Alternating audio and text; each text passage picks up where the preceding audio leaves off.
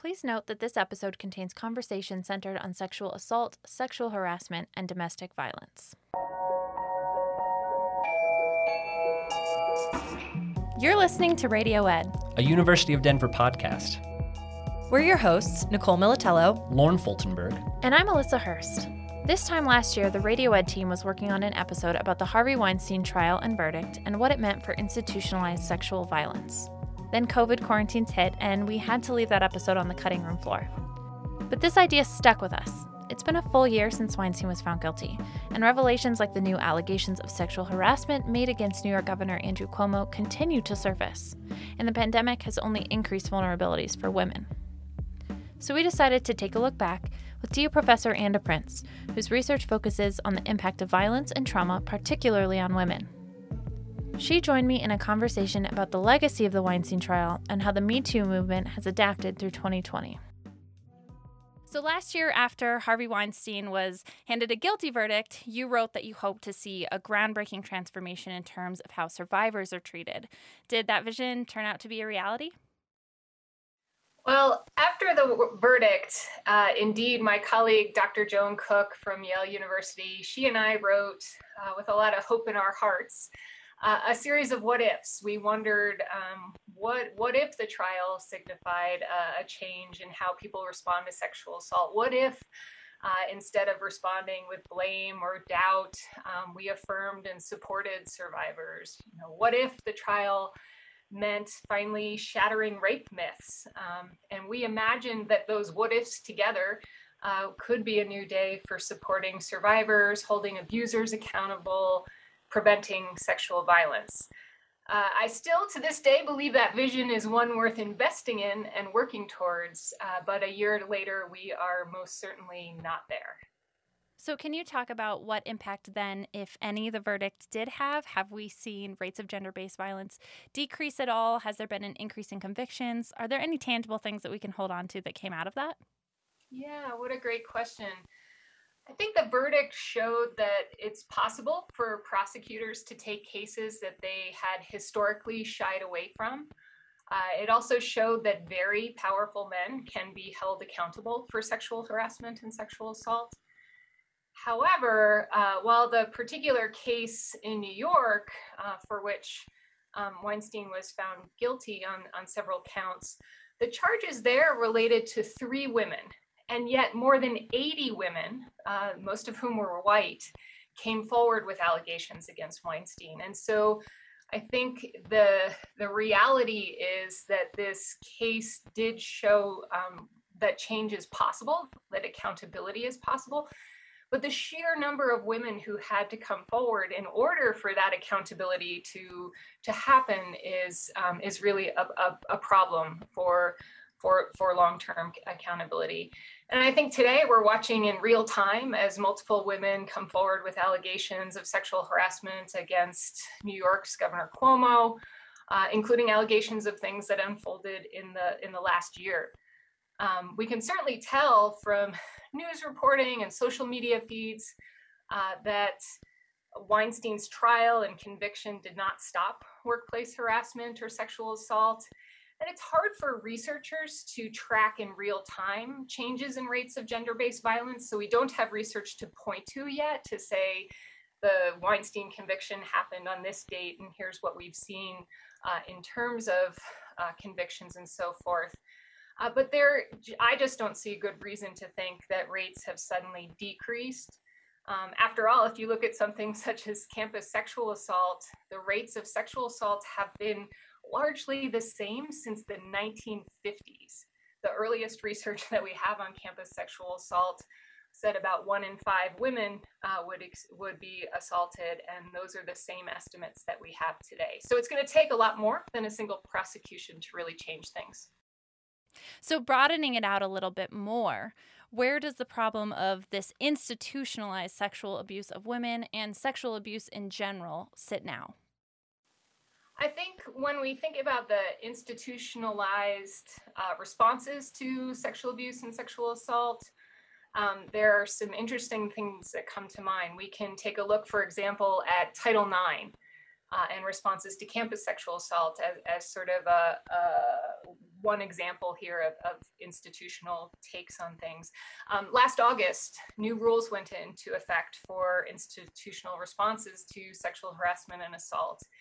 And leading up to those changes and since, victim advocates, survivors, experts nationally have said repeatedly that the rules make reporting harder for survivors.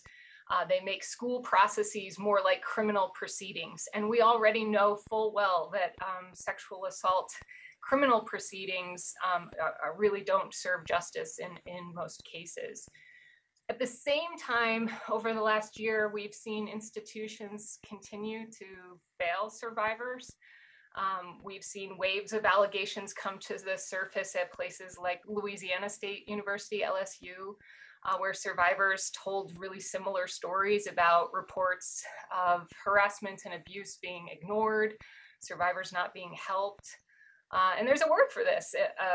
My colleagues have called this institutional betrayal, the idea that the institutions who are responsible for our well-being and our growth and our development are part of covering up or not holding people accountable for harms caused by harassment and assault. And so I think what we're seeing is an opportunity instead for institutions to lead with courage. And by that, what I mean is leading in terms of active support of survivors, actively asking, what do you need? How can we help? That we need those responses at an individual level, and we also need them from our institutions. Since this verdict came down last February, we're in a very different place. So by March, obviously, much of the U.S. was under COVID quarantine restrictions, and you've noted that a number of factors have accompanied the pandemic related to sexual abuse and assault. Unemployment, lockdown, economic uncertainty, all kinds of different things have created this dangerous situation. So can you tell us a little bit more about that? Yes. We know from research, including research during the Great Recession, that economic uncertainty predicts domestic violence, increases in domestic violence. And we're seeing that unfold, similar patterns unfold now.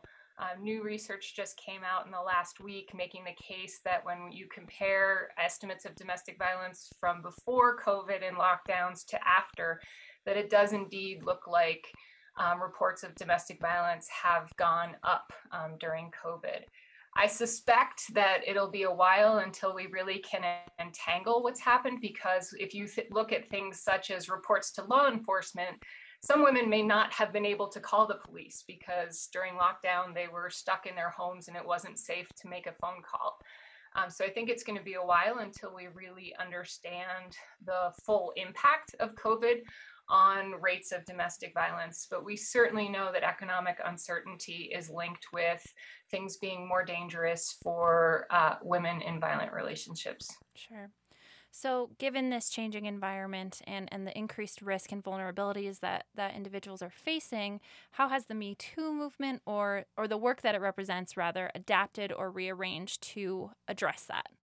I think that COVID environment has made some things more challenging. So in terms of some of our ways of trying to raise awareness about sexual assault, this time last year as campuses were shuttering, it would have been the time that we would have been building out programming for Sexual Assault Awareness Month in April.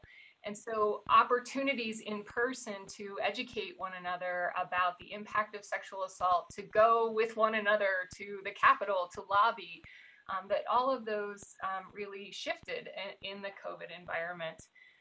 My team and I, we've been doing a project looking at tweets about domestic violence from before the shutdown to before the lockdown, excuse me. And that project's still in progress.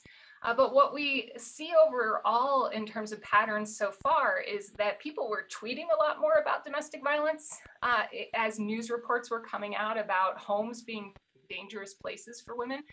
We were tweeting more, we were sharing resources, but then quickly, weeks into the lockdown, you see the number of tweets drop off and the conversation drop off. So while we have these momentary blips of awareness, it's not necessarily translating into cultural change, societal change. And so I think the Me Too environment has tried to adapt and say, how do we pull some tools online in the COVID context?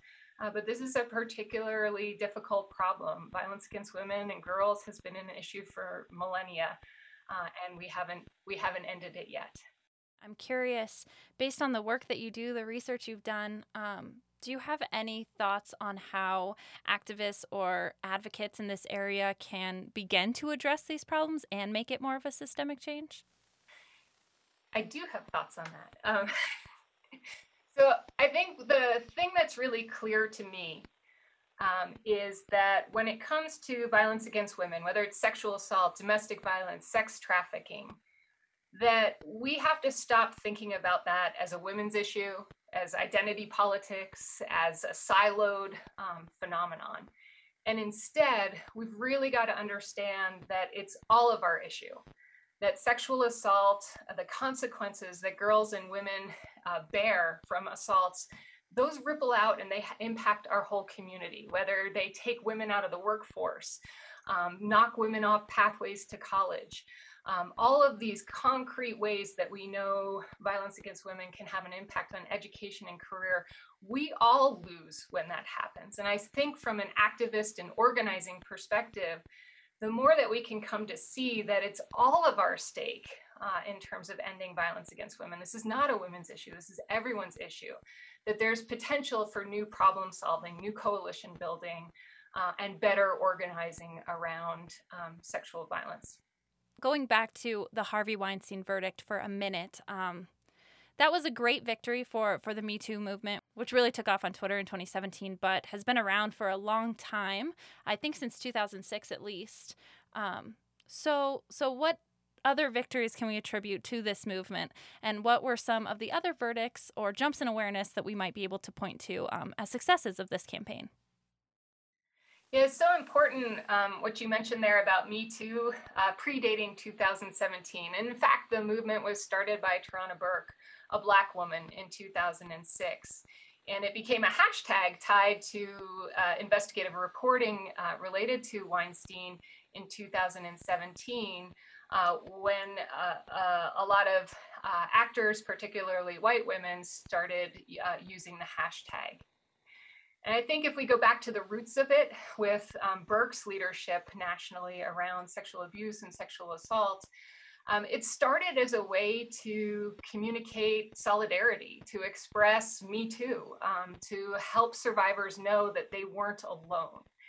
And I think in that way, the movement has fundamentally changed things, that what Burke set in motion has been remarkable, that the conversation is different. We all know what Me Too means. It's a way of quickly naming something that for decades and centuries was taboo.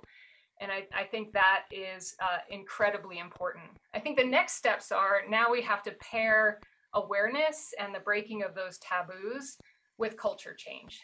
Now the work of how do we prevent violence really becomes center, as well as how do we respond effectively as communities when violence does happen. So just kind of building off of what you said, a lot of the major cases brought forth since 2017 have centered around high-profile individuals and survivors. Have the successes of this movement also trickled down in some ways to people who maybe aren't already in the limelight? You know, I think one of the most inspiring examples that I've seen in the last few years has been organizing coming out of California and Chicago. Organizing campaigns led by women in hospitality and hotel worker positions. And there have been campaigns there on the theme of hands off, pants on, that recognize that women in hospitality and hotel jobs are frequently exposed, literally, to sexual harassment in the workplace. And what those workers have done in organizing has been to get things like safety buttons so that they have an alarm they can press when confronted with harassment or abuse in the workplace. And the message is simple. It's about the dignity of work and being able to go to work and do your job safely. And it's been very inspiring to see the kind of organizing, woman-led organizing, worker-led organizing that has gone into creating change in communities for women who are not in the limelight, women who are trying to have a dignified day of work and deserve that. You touched on this slightly when we were talking about Tarana Burke, but 2020 did not just bring with it this pandemic. It also brought a reckoning around racial inequity in this country. So how has that conversation shaped the way that we're talking about sexual abuse? And what does this picture look like when we take that intersectional view? Black Lives Matter has done so much to bring racial injustices, long-standing racial injustices in the criminal legal system to the forefront and to broader public awareness. And I think that awareness has broadened conversations about justice, that the criminal legal system isn't the only way that one can seek justice. And so I am seeing an expansion of conversations about things like restorative or transformative justice. Unlike the criminal legal system, which is based more on punishment and retribution, restorative and transformative justice center more about who was hurt, what do they need, what kind of circumstances, social circumstances, sort of root problems gave rise to the abuse and the assault. And I think that these are really important conversations because we have known for a long time that the criminal legal system rarely gives women the justice that they seek after a sexual assault. Sexual assault is one of the most underreported crimes. When it is reported, it's very unlikely to result in an arrest and a conviction. It's a minority of cases that go down that path. So I think that the pandemic, Black Lives Matter, and a greater awareness of racial inequities have helped to shift the conversation, to have a new opportunity to ask, what do survivors want? People have long assumed what they want is justice through a courtroom, and it's time to allow survivors to lead and tell us what they need and what they want in the aftermath of violence. What inequities exist among survivors? And victims, I think a lot of the times we hear about white women, but we don't talk about men, we don't talk about transgender folks as much, we don't talk about how the situation looks different for Black women. So can you talk a little bit about these inequities among how different victims are treated? When we look at an intersectional frame for thinking about sexual abuse and sexual assault, what stands out is differences from the likelihood of being assaulted all the way through to how one is treated after an assault happens. So, for example, Native American women are at higher risk of being sexually assaulted. And a history of sexual assault is part of the story of colonization in the US, sexual assault being wielded against communities, Native American communities, in order to undo the fabric of those communities. You can look then to other groups of individuals. For example, bisexual women are at particularly high risk of being sexually assaulted. And again, that seems to reflect something about sexual assault being used to reinforce cisgender heterosexual norms in society. So identity, life history has an impact on who is at high risk of sexual assault. Then I think you also see differences in how people are treated. So many of the problems that we're grappling with right now in society around systemic oppressions, racial injustices, they are tangled up too in how we respond to sexual assault as a society. Given everything that we've talked about, given some of the solutions you've offered already, where, in your opinion, should this work go next? What big blind spots remain, and what work still needs to be done? I think where we need to go next is this recognition that sexual assault and all forms of gender violence aren't women issues, aren't identity issues, it's all of our issues. And when I look at the thread of my research, What I see is that gender violence, say things like witnessing a parent, a mother being physically harmed in the home, that's linked with measurable impacts on kids' attention systems and memory. That has an impact in turn in how kids do in schools. And so where I think as a society, we're starting to talk more about school to prison pipelines, we've got to start talking about abuse to prison pipelines and recognize that if you are someone, say, working at admissions here at DU on another college campus, this is your issue.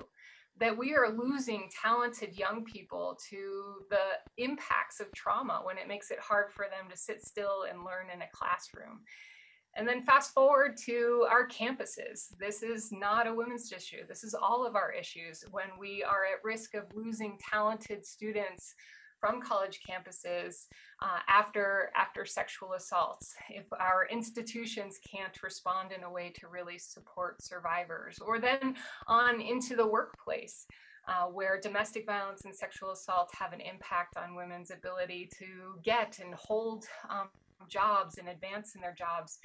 And so I think the blind spot, if you will, is when we sort of reduce things down to sexual assault is a women's issue, or it's only about sexual assault.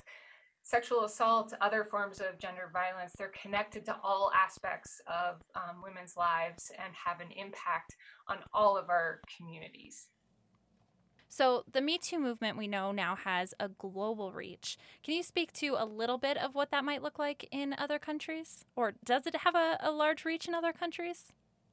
Yes, we've certainly seen from Latin America to Europe to Japan, Me Too, a greater awareness of sexual assault, more reporting and conversation and activism around sexual assault. And I think that plays out in unique ways in each country, whether it's tied to other things about reproductive rights or perceptions of women in the workplace. But we certainly are seeing, I think, a global change in conversation about sexual assault and a weakening of the taboos that used to be so firm against disclosing sexual assault. We're a year out from this trial, from this verdict. How can activists, how can people who really care about this issue make sure that it's not fizzled out because of this one victory? How do we maintain that momentum? I think maintaining the momentum is really about building coalitions. So if you care about sexual assault, finding someone who cares about education reform or health reform or criminal legal system reform and working with them. Because sexual assault ties into all of those issues. And so I think the future is about coalition building. It's about recognizing root causes of problems that are complex and not allowing our message or our asks for change to be reduced down to a simpler answer. That instead we need to really go for the gold. We have to be talking about how these problems intersect and are complicated and how we need broad coalitions in order to shift how we do things to prevent violence and then respond effectively when it does happen.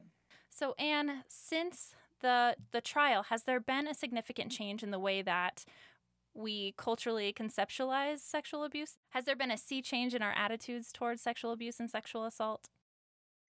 I think we're seeing some hints of change, but we're also seeing some old patterns repeat themselves. So, for example, I think back to last summer when Representative Alexandria Ocasio-Cortez, or AOC, took to the House floor to speak out against a colleague who had called her a sexist name.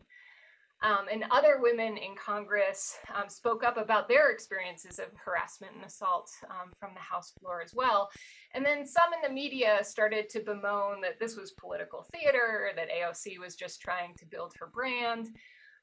And we tend to see that kind of knee-jerk reaction as a society to accuse women of somehow gaining from speaking out about the harassment or the abuse that they've experienced, rather than recognizing the tremendous courage it can take to do so. But then I was really interested last month when AOC took to Instagram Live to disclose her own sexual assault history in the context of talking about the January 6th insurrection. And I found myself sort of bracing for an attack. And she previewed that. She said, I'm sure I'll be attacked for saying this. That didn't really come to pass. And her disclosure was very personal and emotional. And then last week, we saw a Marine, a video that went viral of her reacting to the news that another Marine who had admitted to sexual misconduct was going to be allowed to stay in the Marine Corps. And that very visceral response that she had went viral, and it led Defense Secretary Lloyd Austin and other members of Congress to say they were going to investigate, that this was deeply disturbing. So I'm sort of struck by two things when I think about this mix of how we respond to women's disclosures. First, it's really important to listen to women and listen in a way that we can be affected by their stories. And I think that's what went right in how people responded to AOC's Instagram Live disclosure, and to the woman who is a Marine, that we're sort of make ourselves vulnerable in order to really listen, and yet we're strong enough to hear what women have to say. But the flip side of that is that we still have this expectation that women have to be tearful, that they have to show us all those emotions in order for us to be persuaded to care and to listen to them. And that's not okay. That we should be out there fighting against sexual assault and harassment simply because it's wrong, and not because women have to show us their vulnerability and so forth in order for us to take it seriously. And in that way, I think we have a subtle version of one of those rape myths that the Weinstein trial raised, that there's an expectation that women will be tearful and hurt and irrevocably hurt by sexual assault. And that does sometimes happen, but the reason sexual harassment and assault is wrong is because it's wrong. It's not wrong because of how a particular woman discloses what happened to her. Anne DePrince is a professor of psychology and director of DU's Center for Community Engagement to Advance Scholarship and Learning.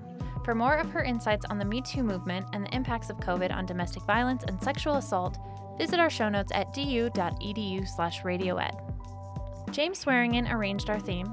Tamara Chapman is our managing editor. I'm Alyssa Hurst, today's host and Radioed's executive producer. This is Radioed.